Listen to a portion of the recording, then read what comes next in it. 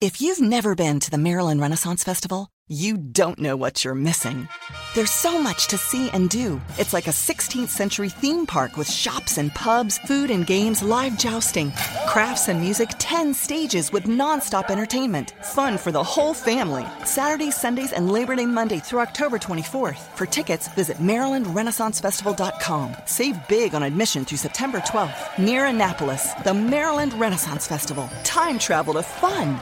Coming up, he's been making waves on Friday Night SmackDown, and this week he joins the podcast to talk about his change of scenery. The original bro, Matt Riddle, is here as ATB starts now.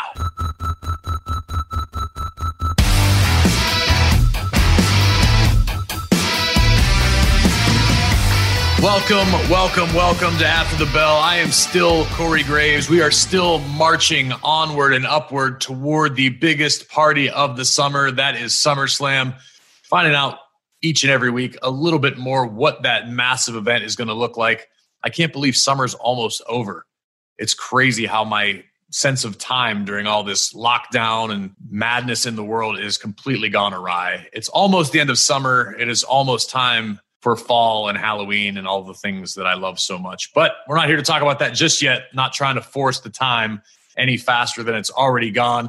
Really stoked about the conversation I'm going to have today. This is a dude that I have known of for quite some time. We've had a few cordial, casual conversations backstage in our limited interactions, but it is my honor and pleasure to introduce the newest member to the Friday Night SmackDown roster, the original bro, Matt Riddle.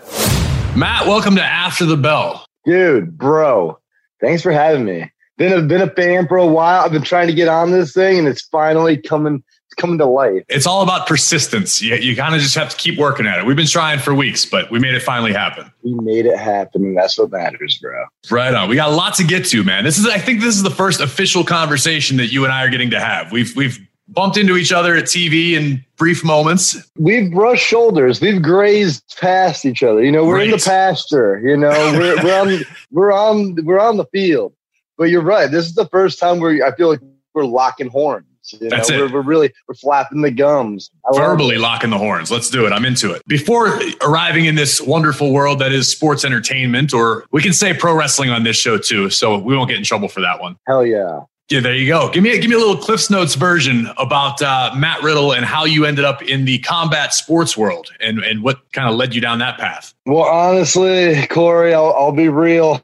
Wasn't the best at the book learning. You know, I was kind of destined for something else. I knew I was never going to be behind the desk. You know, I wrestled throughout college, did that, you know, but at the same time, I just felt like I was limited. And that's when I started doing jiu-jitsu and fighting. I dropped out of college and literally trained in an apartment because back in the day when I was training, there weren't even gyms to really train at. It was illegal in most. You couldn't even do mixed martial arts in most states. It was a crazy world. And, you know, luckily for me with my wrestling pedigree and all that, I picked up jiu-jitsu pretty quick and I got lucky. I had one amateur fight. I lied to the Ultimate Fighter, told him I was 1-0 pro. And before then, there wasn't a Sherdog back then to really check. Yeah. Like, okay, so they just believed me. So I got on the Ultimate Fighter, knocked the first dude out like brutally, like broke his jaw in 3 spots. It was insane. And then they found out I was like 1-0 amateur. And they're like, bro. And I'm like, and I had to get all this medical work done and stuff because they thought I already had it done, like EKGs and stuff. But I didn't. You know, I lied. But hey, sometimes it's a white lie. It's okay. You know, because look at where we ended up, and I had a great UFC career. And then, unfortunately, it was ended early. Could have probably done a little bit more. You know, I was watching the fights the other day, and I was like, oh, what if?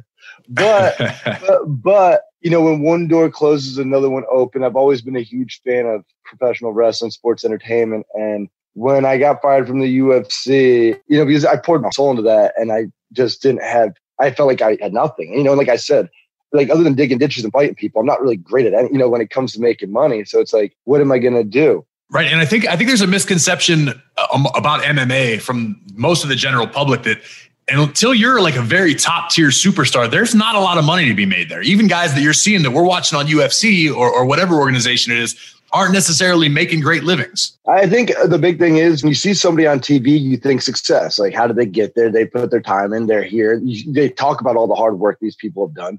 You just assume.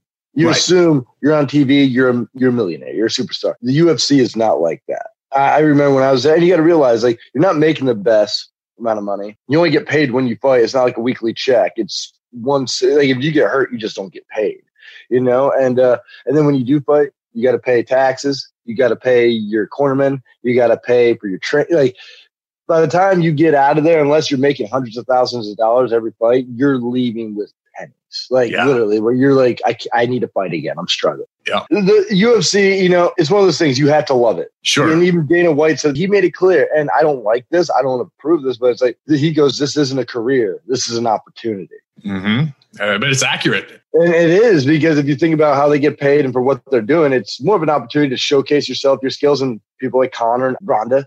You can make a lot of this opportunity. But at the same time, it's not a career. You can't do this forever, and that is the truth. While wrestling, on the other hand, depending on your value and what you're worth, you can be relevant for years to come. It's one of those things. So MMA is tough. It's tough. Let me ask you this. Just again, based on our brief, limited interactions, you're a pretty laid-back guy. The original bro isn't something that you just came up with out of nowhere. It seems like a very strange dichotomy between the laid-back Matt Riddle that the world gets to see versus this guy who engages in combat sports. Like, what is it about that, whether it be MMA or WWE, that really draws you to it?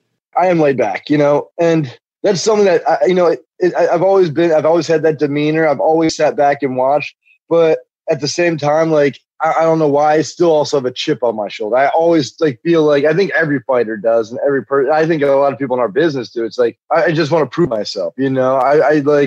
It's like in fighting, something in wrestling. It's just like, I love it. I respect it and everything. And like I said, I'm laid back. I'm cool. I'm nice to everybody. But at the end of the day, I want to be the best. I want to be the star. Like, I don't know how to turn that off, Like, I always tell people, like, people are like, they're on, like, say, like, testosterone or whatever. I'm like, I don't know what my T levels are. All I know is I'm through the roof all the time. Like, I just want to fight everybody. And I'm just like, I'm insane most of the time. And that's why I keep my laid back demeanor, because if it was as aggressive, I'd probably be in the lows, be what it is. And when I get to stand up or I get to do something, I make it count, And even when it was in the UFC, I was still laid back. I'd be in the locker room smiling, doing this. Rampage Jackson would call me Chipper because I was always smiling. I was always so happy. But then, like, I'll break your jaw. Like, I'll smash your face in. It's like, and the thing is, even afterwards, I'm not mad at you. It's like, that's just business. Like, right.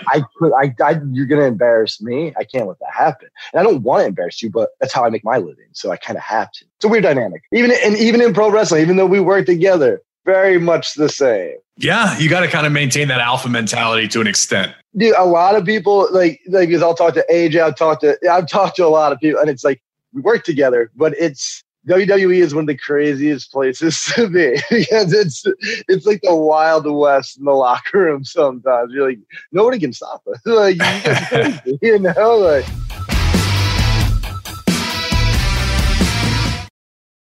G3 Assistance through Virginia's community colleges is your pathway to a new future, helping those who qualify pay for school and train for the right career, right where you are, right now. Learn more at vccs.edu/G3. So walk me through a little bit of your journey from leaving MMA, the world of uncertainty there, to picking a slightly better career for opportunities and longevity. Because let's face it, in the grand scheme, more often than not, it's just an opportunity. It's a hobby for a lot of guys. And that's the thing, I went from MMA to pro wrestling. I'm not good at picking these That would be like me quitting WWE to go join a band and try to make it big. Bro, honestly, when I left MMA, honestly, I just felt like I put so much hard work in, and it wasn't working. I was just struggling just to get fights and this, that, and the other thing because of my ranking and just the money that I was getting offered. It just wasn't there. And when honestly, it's a coin story. I was watching WrestleMania 30, I believe, when I believe Daniel Bryan became the champion, yes, and Undertaker, the streak was broken. And I watched that pay-per-view, and I'm being an MMA fighter, and I'm watching it, and I'm seeing before my eyes, and you see it over time, but that WrestleMania means something. And when I saw that WrestleMania, I saw guys like Daniel Bryan or Brock Lesnar beating the Undertaker and stuff and beating it's like, there's a new era. Like, the guys, like, they're like, this brand, this sport is going towards guys like me. Like, and this is something I've always wanted to do. I felt like even with MMA and everything else, I always wait for my opportunity, because, like, things are hot when they're hot. And I saw that Mania. The network was fresh, everything. And I was just like, I had to do this. I had to commit myself. And literally I sold my house in Vegas because there's like, not that there isn't any wrestling schools in Nevada or in the Southwest, but there's a lot more in the Northeast. I have family in Pennsylvania and New York. So I moved to Pennsylvania. I started training at the Monster Factory. I went to ROH Dojo. I mean, I trained everywhere and I just committed myself to it, and I was, because it's something I loved. But, and I think another thing when I was watching it, because fighting in MMA, people get booed. Like if you're not swinging for the fences, people get booed. Legends get booed. Mm-hmm. WWE, two legends can stand there and just look at each other and the crowd is electric. The amount of respect they have. And I was just like, I want that. I need that. Like I want, and that's why like I started pro wrestling, and that's why I put all this work in, and that's why I sold my house and moved, because I was like, people will appreciate everything I've done, and that's why I like, and I haven't looked back. I started, and I mean, I was paying to wrestle places when I first started. Mm-hmm. Training, paying for everything, paying for seminars, going to Legends Camp in North Carolina, everything. Like I did everything. I was grinding because you know what? I wasn't a Ronda Rousey. I wasn't a Conor McGregor. I'm not a Tyson Fury. I wasn't a big enough star from where I was. I had to rebuild myself to what I am today, But at the same time, I loved every second of it. And like I said, like I know wrestling's hard. It's brutal. And MMA is no better. But like, I don't know, the amount of people I've met and the amount of love I got in wrestling is just, it's awesome. And like, I've never been happier with one door closing and another one opening to get where I am today. And it's just, I couldn't be happier. That's awesome. I never realized you went all in like that. Like, I'm going to sell my house and go learn something else. I mean, that usually most of the guys that have come up on the indies, we do the indies that, when our work schedule allows, just to try to get any sort of foot in the door. You went all in, man. I appreciate that. I bet on myself really hard. It was really risky. And I remember before I started making money on the indies, before I was even like traveling, I remember looking out my back window because I was living in my grandmother's house. She passed away and I lived in her house, because I couldn't, I was just getting by. I remember looking out the window like, what am I going to do? How am I going to do this? How am I going to make it? Like, what am I doing? I have 3 kids. It's tough, man. Bro. Yeah. If ever there was an appropriate time. Yeah. And there we go. And then I was successful. I said, yeah, bro. That was it. Right 3 letters. 3 letters is all you really needed. Who knew? Yes. Bro. It's the thing. People like it. When you started learning pro wrestling, did you have any sort of hiccups or obstacles that you had to overcome that sort of went against what you had learned as a fighter? It's an art, so I think for me, like the moves, easy, the athleticism, easy, the punishment, easy, being a character, being charismatic, being able to sell, captivating an audience, not just looking for competition, not looking to win, but like getting everybody involved. Yeah. That's an art. And that honestly, when people ask me what's harder, pro wrestling or MMA, I go, pro wrestling. Because in MMA, you just have to be able to kick somebody's, you just got to be tough. You got like, you can't hurt me. I'm going to hurt you. That's it. Like, it doesn't matter what happens out here. Pro wrestling, it doesn't matter how cool your moves are or anything. If you can't get them with you, you're useless. To your point you made earlier about The Undertaker and being able to see legends just staring across, that's where it comes from. Goosebumps, bro. Goosebumps. But it's all built off of emotion. That's the difference. That's why the label sports entertainment is so perfect, because yes, we've got a roster full of amazing otherworldly athletes. But if you can't get that emotion out of the crowd or out of the fans watching at home, it doesn't matter how many cool moves you can do. We've got a lot of people that have passed through the doors that can do every move under the sun, but you can't get someone to care about you. No one's going to cheer you ever. Even when you look at other people that like I use Stone Cold Steve Austin as an example. Like, granted, he's Stone Cold, but like when he was in his earlier years, his work rate was insane. It was insane. His pace, everything. It was amazing. Like, he was ahead of his time. His matches with Ricky the Dragon Steamboat in WCW are some of my favorite of all time. They're unreal. Dude, they're snug, they're hard. That's the kind of wrestling I like, legit. But he didn't become the legend he actually is until like he slowed everything down, wasn't doing half the amount of stuff, but he was him. Like I said, wrestling doesn't matter how hard you work or how bad you want it. It's like you're not in control. It's like I don't know what's in control. It's like Home Alone. Like, how is that movie so successful? Yeah. It's all a series of happy accidents, man. We've seen it a million times. dude. I mean, Daniel Bryan at WrestleMania 30. It inspired you to try to do this. But I mean, for every story I've heard, that was never the plan. It just kind of happened. It happened organically. The crowd latched on and went, "Hey, here we go." Dude, and you can't control that energy. You can't control the people like that. You know, you can try. You can be like, "Oh, well, we'll put this here and do this here, and that'll make them do this." And trust me, I get joy out of being able to control a crowd like that. But at the same time, at the end of the day, you never know. Right. You never know. They might not react.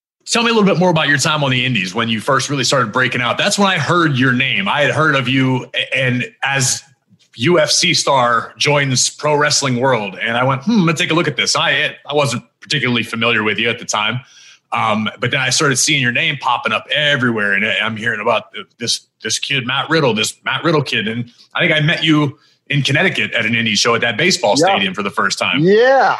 So just walk me through your time there. What did you learn? What were some of your favorite memories? And what do you draw from now that keeps you who you are? I loved the indies. I loved wrestling on the indies. Man, I was traveling nonstop. Like, people talk about the WWE schedule being tough. When I was on the indies, I would travel to multiple countries every weekend. Like, and this isn't a joke. I'd be in Mexico, the UK, Scotland, Ireland, like Germany. I was traveling, Canada. I mean, I had to get a new passport because it was so stamped up. Mm-hmm. And you got to realize this, for me, I never knew this world existed. Like, for me, I knew WWE when I first started wrestling, right? Mm-hmm. And then, I started wrestling, started getting exposure, and hey, will you try this Evolve show? It's an indie. And then after I did Evolve, Progress in the UK. And then before you knew it, it was just such a I didn't know this world existed. I didn't know I could even make a living unless I had like a huge company. But when I was on the indies, I was like, I'm working like 6 days a week. I'm getting paid. There's full crowds. I bring my suitcase because, I don't wear much when I wrestle. It's like just, right. It's just a pair of shorts. So I did that on purpose because I would just carry a suitcase, pack it till it was 50 pounds, just a merch, hats, stickers, T-shirts, and it was a hustle. But part of that hustle is why I got to where I am, because it's like I said, like, people might complain, like, "Oh, do you remember when we were selling T-shirts?" Though I'm like, I miss selling T-shirts. Like, it was fun. Like, there's a couple guys that we reminisce all the time about going over to the UK in like the 2008, 2009 era, and you would make more at the merch table than you were getting paid every time without fail. I would go to England about every month, 6 weeks. And I'd come back and pay my rent with my merch money. And it's your point about the hustle. I remember there was an indie company in Cleveland that I used to go work for about once a month. And the owner ran a T-shirt printing company. That was his day job. So I would say, I'll come do the show from Pittsburgh. It was a 2-hour drive. I'll drive in, pay me in a box of T-shirts. So he would print me a design. I would ship it over to the UK, go over there, make, twice the money on the T-shirts, come back. And that's how I made a living the whole time, man. It's a hustle. It's a grind nonstop. And I think that's the one thing, like, I think some people might hate about the indies, but it's also like one thing I love about this business is like that hustle. Like, even when we're out in the front of a crowd, when there are crowds, because it's been a while, but when there's crowds and you're like selling and there's a fan like right in your face and you're like, bro, it's a hustle. I'm like, oh man, I'd feel better if you bought a T-shirt, right? You know what I'm saying? Like, but it's fun. And they're like, oh my God, Matt Riddle said something. Even on the indies, I feel like since I've been part of the bigger company, I don't get as much interaction with fans. But I miss the indies. I just miss that, like, grimy, just everybody's on top of everybody. You're wrestling. I'm always barefoot. So I'm wrestling like in bars in the UK, just filthy. Oh, and I'm just like, but it was a world. It was like a real life Fight Club world. You know what I'm saying? Absolutely. And that's the thing. Like, that's why, like, I get, like, people who love the indies. Like, I love the indies. It was one of the greatest parts of my life. But at the same, I do also appreciate where I am now, and I like where I am now. Like, I don't want to go back, but I love the fact that I have the memories. Amen. I agree with you wholeheartedly. I relate to you 1,000% on that. So you're on the indies, not for a particularly long period of time. Like, right, it seemed as though, it's just from my perspective, I started hearing your name pop up, seeing you, here and there on the internet, and then all of a sudden I get word. I actually think it was the week before I met you in Connecticut, because I had heard some rumblings internally that you were headed to NXT. So Tell me about that jump from your perspective, still being relatively new to the business. Well, to be honest, like even with my UFC career, like I had one amateur fight, I kind of lied. From my experience, I like to get pushed pretty quick. I like to get places. So like for me, it wasn't that long on the Indies, but for me, it felt like an eternity. I was like, sure. Why am I not signed? And then like I almost got signed by like companies like New Japan, and WWE. I had tryouts, and there was a point where like I remember I wrestled 12 matches at WrestleMania one year, a couple years ago. Wrestled 12 matches. And I remember I was jacked up because they were 20-minute matches. I did a tournament, everything. Like they were barn burners, and I was rocked, And I just remember just being in my room, like what do I have to do? Because I've had multiple companies come up to me, offer me stuff, and then be like, whoa, we actually can't because of this. And I'm just like, and at this point, but like, I don't know. I wanted to quit, but what else? What was I gonna do? Like quit to what? Like I can't quit. I'll be honest. Like there was a time where I never thought I was going to get signed, and I thought I was just going to be I compared myself to like a Bruce Campbell. Like I never was the main star of a main like. Just you could be a cult hero, man. Well, yeah, but I'm a cult legend, bro. So honestly, it was like, yo, I'm happy with this. If I'm the king of bros on the Indies, and I never get signed. That's fine. I'm happy with that. But it still hurt, because I knew how much work, I knew how valuable I was, and I just felt like I was never going to get my chance, my time in the sun, But at the end of the day, I just didn't give up. John Cena never give up. That's a testament to just keep knocking on doors until you find one that lets you in. And like I said, it was rough because I knew what I brought to the table, and I just wasn't getting it. So many things. Sure. But then when it finally happened, and then I was in that position to be like, well. Right. And people always ask me advice. I'm like, well, you got to realize this, especially in pro wrestling. Yeah. Everybody's different. Everybody has a different scenario, a different theme, a different persona. So it's like, it's not even like how good are you? It's like. It's a lot. Timing is everything, man. Timing. So let me ask you this. Coming from the Indies, and you're obviously very secure and confident in who you are as a performer and as a person. I can attest to coming from the world of the Indies to the machine, the WWE universe. It's definitely an adjustment. Did you have any hiccups or bumps along the road learning the change in culture, so to speak? I'm pretty, you've seen me, I'm pretty easygoing. So when it comes to, when people tell me what to do and all that, I think everybody has this vision of me because they see the videos or they see how I talk about certain things, and they're like, oh, this guy's going to be like, I don't want to deal with this guy. But when you actually work with me, I remember like Terry Taylor, who's one of the hardest if you're in NXT. Oh yeah, I spent a lot of time with Terry. Yeah, he's that guy. And literally, I remember he held me after class one day. He's like, I need to talk to you. And he started talking. He's like, what do you think? And I was like, hey man, honestly, it's not about. I basically I talked to him. I told him who I was, and like we broke down. And he literally, and this is the thing. In real life, I never get told this, but when it comes to pro wrestling and MMA, I get told. And after our conversation, he goes, wow, Matt, you're a really smart guy. And I'm like, hey, only in pro wrestling and MMA, when it comes to working people, doing this business, I'm very good at this, and sports entertainment, and even fighting. I'm very good at these things. When it comes to the world, I'm not a smart guy. When it comes to these things, I'm very good at these things. I'm very smart in this arena. But like, think about it. Like I talked to Terry, and 10 minutes later, he's like, wow, you're really smart. I'm like, hey, take it easy. If you walk through the locker room, there's a bunch of guys that have some great Terry Taylor stories, because we all spent a lot of time with him, even back to FCW and NXT. And Seth Rollins is always the other one that comes to mind, because he and I had very similar issues, because Terry has a very particular way of doing things. However, of all the coaches and all the little minutia that we apply on a regular basis now on television, we go, man, where did I pick that up? You'd be amazed at how many times it's like, oh, that was Terry Taylor.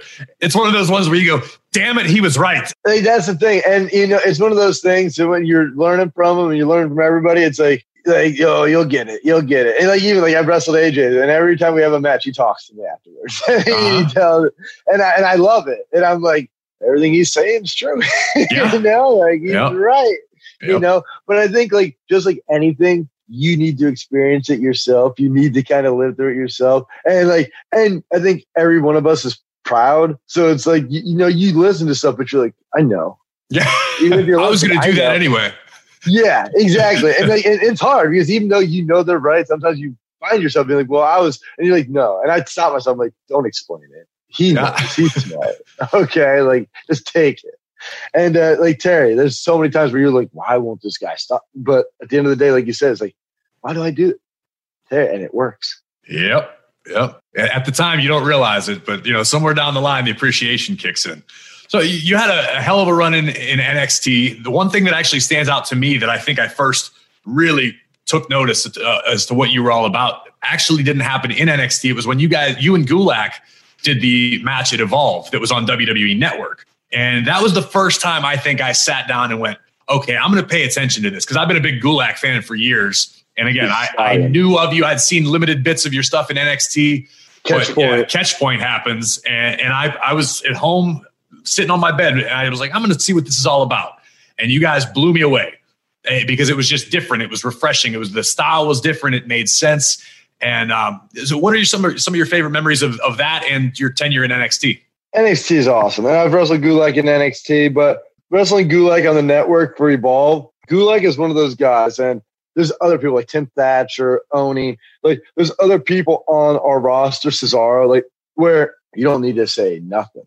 Right. You're going to be like, this is going to happen at one point. Trust me, there's plenty of people. Now, granted, there's plenty of people that can do it. We honestly don't get to work like that most of the time. Sure. Because we have times and it's a job. Like that's one thing I loved about the Indies is like, do whatever, like kill it, awesome, And NXT is a lot like that, where they're just like, kill it. But wrestling guys like Gulak, there's something about it. That's the kind of wrestling I love. And I don't look at it as sports entertainment, even though it is, or pro wrestling. I look at it as sport wrestling because it's a sport. The pace we're pushing, the work we're putting in, the physicality. Any normal man gets in that ring, you're going to be jacked up for a while. Like, this is a fight. You be ready, but it's like you agree to it, like where you get into, and you respect one another for it, like and people might be like, oh, this is weird. No, it's like, dude, this is man stuff, bro stuff, and it's always like you're testing each other, you're testing that iron, but the reaction you get afterwards, the respect you get, people, guys like you, everybody that respects what like people do, like that stuff, like I do. Like I don't know what's gonna happen next because it's just like where, and then like you're like caught my breath, where the fans respect that, and I think we're gonna get there because my goal in wrestling is to make wrestling that. Not that there aren't other spots because wrestling is for everybody, and everybody has a place with any style. But my style is that I love that. Do they like each other? Yeah. I like that. I want to question. I want you to question what's going on. I want you to be like, is this real? I need you to do that. And that's what I love about matches like that. And like another guy I want to work with, I haven't really worked with yet, is Chad Gable. Yes. I think he's a stallion, Olympian stallion, bro. For sure. Yep. So I think, and there's others like we say Gulak but that's my style. That's my steez. Oh, I'm looking forward to seeing more of it, man. That to me, just as a fan, the fan in me enjoys watching. And when I was in the ring, I'll pass. Let me do a nice easy match I could do about 6 times a week. But I love watching what you guys do. It's definitely exciting. It's interesting. It's different. I think there is definitely a big place for it in our business, in our company.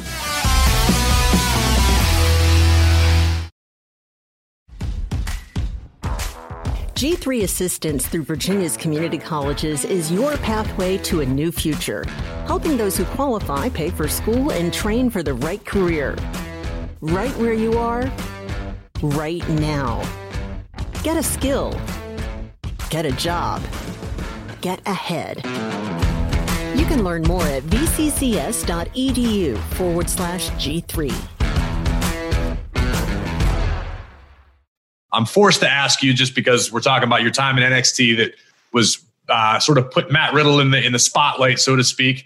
Was you calling out several people, particularly Brock Lesnar and Goldberg are the first two to come to mind. So much so that I remember watching NXT and the Full Sail crowd chanting Riddle, and it had some legs to it. So how did that all come to be? Like I said, you can't really you can set stuff up, you can plant seeds, but you can't make you can't make certain things happen. The Riddle chants, That's just a well-timed spear, well-timed tweet, like that's all really is. I'll be honest, like my thing with Goldberg, and I think others like myself would agree, because like I think moneymaker, yes. Is he a stallion in his own right? Yes. Can't take that away from him. Not my cup of tea. I think we all know that. I'll be honest though, Brock, guy has it all. The guy has it all. I want a piece because he's awesome. Like, and I feel like I think he's taken my comments as like literal disrespect, and I think he really hates me. Which, hey, okay, I get it. I rubbed you the wrong way, but I've told everybody, I'm like, hey, I get it. I'll stay away. I won't call people out anymore. I won't call these people out anymore. But I still want it. I'm not gonna go, and I'm not gonna go away. Like, I'm gonna make myself valuable enough until like the money's on the table, and he's like, it's worth it. And I know I can do that. I love that. It's less of a call out, more of a long-term goal. You know what I mean? I can see that. And definitely. And that's the thing. And when I first started wrestling, like when I sold the house and everything, I started wrestling. I remember people were like, "Oh, what's your goal in pro wrestling?" I was like, "Well, I like to set goals that are like almost unattainable, because in the process of trying to get to that goal, you're probably gonna be great, in the process." And they're like, "So what's your goal?" I'm like, "I want to retire," because he just beat the Undertaker. I was like, "I want to retire Brock Lesnar." And everyone's like, "But that'll never happen. You're an idiot." I'm like, "Yeah, it probably won't happen, but but I know if I try, I'll probably be super successful." And see, that little wrinkle, I've never heard it explained like that, because when you talk about the story you started this interview with, that was the night that you decided this is what you wanted to do. That would be full circle. So it all makes sense now. But exactly, because Brock, nothing but the utmost respect. And I think my words were taken as disrespectful, which is fine, But like I said, at the end of the day, I just know what I have to do. I need to make myself valuable enough to get in the ring with him. And I hope I can do that. And it's not like a 1-minute squash. I hope I get it. Well, you took another step to making yourself more valuable, just recently joining the Friday Night SmackDown roster. What went through your mind when you got word that you were coming on up? It finally happened. I'm finally here. I'm in the big dog's yard, I'm pretty stoked. I can't wait for the headlines tomorrow. Matt Riddle calls out Roman Reigns on podcast. Take it easy. He's a good guy. He's been nothing but swell to me. I think it's mutual. But because I love NXT, I love the Indies, like I said. But like this is. I fought in the UFC. I've been on huge stages before, and I've been waiting to be back on a stage like this. And to be back on Fox feels great. And to be there every week, and to be in the locker room with Stallion, like everybody on the main roster, everybody's good. You don't get there unless you're somebody. So it's just like, it feels good, and it feels right. Like I feel like people are like, oh, and it's, because, and you can attest to this, like when you go to a different company or a different place, it's like a new high school, Yeah. And there's some drama, there's some cliques, but at the end of the day, it's like, it feels good. I feel like I should have been a part of this high school for a while, and so far it's been great. Everybody's been awesome. I love the writers, the producers. Bruce Pritchard's killing it. Like, I love it all. So it's like, I'm really happy with everything. Oh, and your first night on the show, you go toe-to-toe with AJ Styles, which, I mean, in my opinion, I say it on commentary each and every week, he's the best in-ring performer of our generation, in my opinion. And you guys go out there and proceed to tear it down. How did you feel after that first night? Did you feel like, hey, I belong, or there's more work to do? What was your mindset after that? My mind, there's always more work to do. I could always improve. It could have been better. And so is AJ. That's why he's as good as he is. Because after our match, we're already talking about how we could make anything better. And even after the last match, it's the same thing. But for me, I was just really happy. Because, people, the amount of trash people talk. And that's just what it is. It's our era, trash, People talk trash, But the amount of people are like, oh, why? Like, why would he be called up? They're going to ruin him, this, that, and the other thing, blah, blah, blah, blah, blah, blah, blah. And I was just like, you guys don't get it. Like, nobody's going to ruin me. I wouldn't go up if you were going to ruin me. And I was like, hey, like, I'm not, like, I don't care about money. I don't care. I'll live on the streets, I don't care.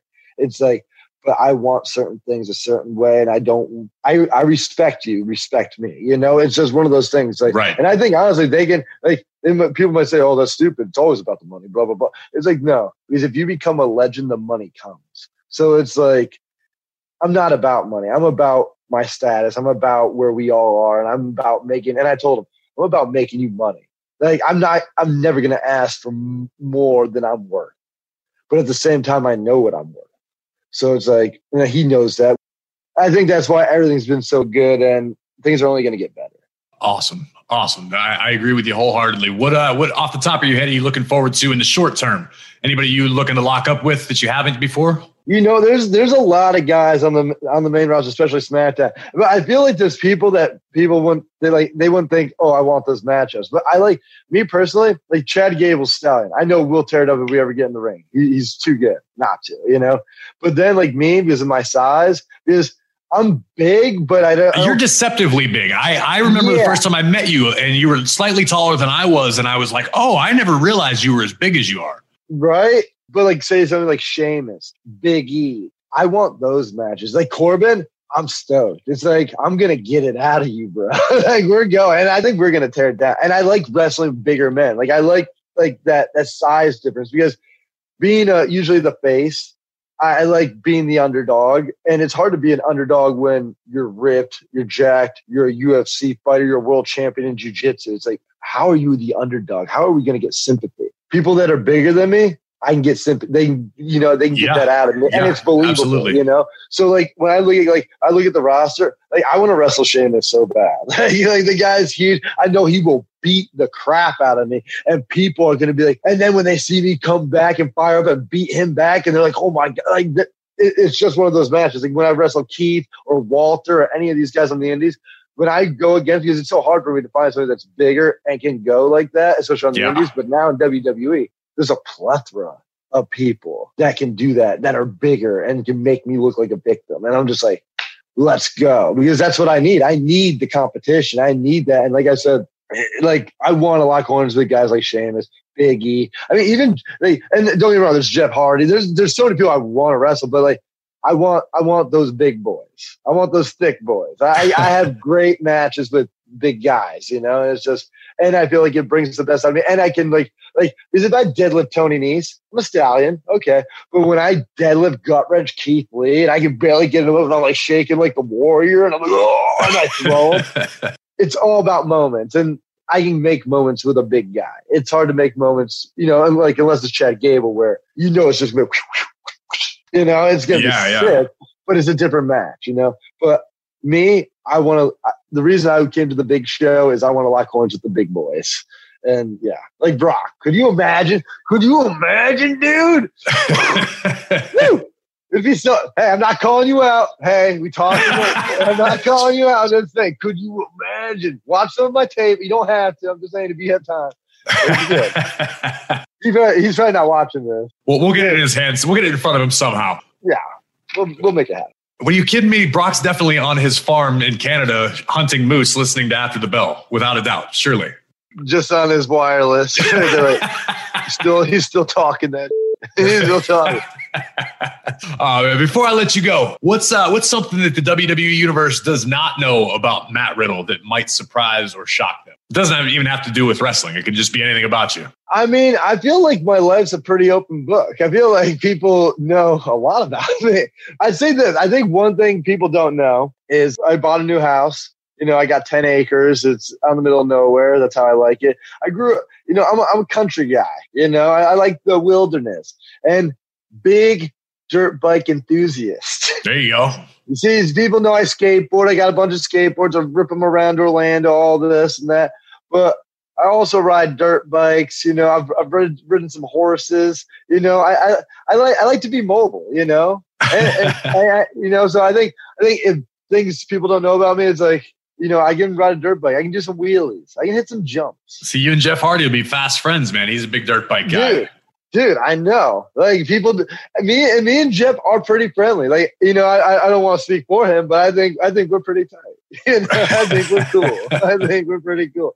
But yes, I think, we're both dirt bike guys. Right on, man. Well, I am stoked to see what you're capable of, what you accomplish, and I'm excited to call some of these matches with you and the big guys, as they say, in the future. I cannot wait. Welcome to Friday Night SmackDown, Mr. Riddle. I am excited for the future. Hey, thank you so much, Mr. Graves. It's awesome. I cannot wait to see what that dude accomplishes on Friday Night SmackDown and beyond. I truly believe there is a very, very big, bright future in the land of WWE for the original bro. So thank you one more time to Matt Riddle for joining the show. Before I bail on you, I'm going to throw a little Zen your way. Forgive me if I mispronounce this. I'm not quite fluent in Japanese. I want to say EQ, IKKYU. You taught us that having no destination, I am never lost. Simple, to the point. There's some Zen for you. I'm full of it. Make sure you follow @AfterTheBell WWE on Instagram, Twitter, and Facebook. Send us your thoughts using the hashtag #AfterTheBell.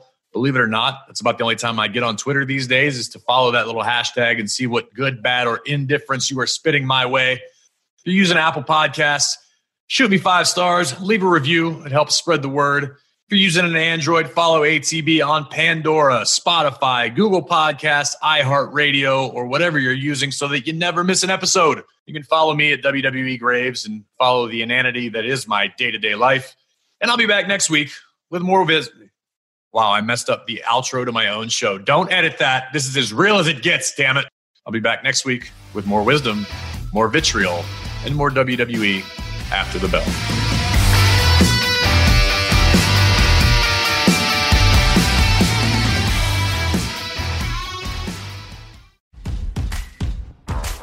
G3 Assistance through Virginia's community colleges is your pathway to a new future, helping those who qualify pay for school and train for the right career. Right where you are, right now. Get a skill. Get a job. Get ahead. You can learn more at vccs.edu/G3.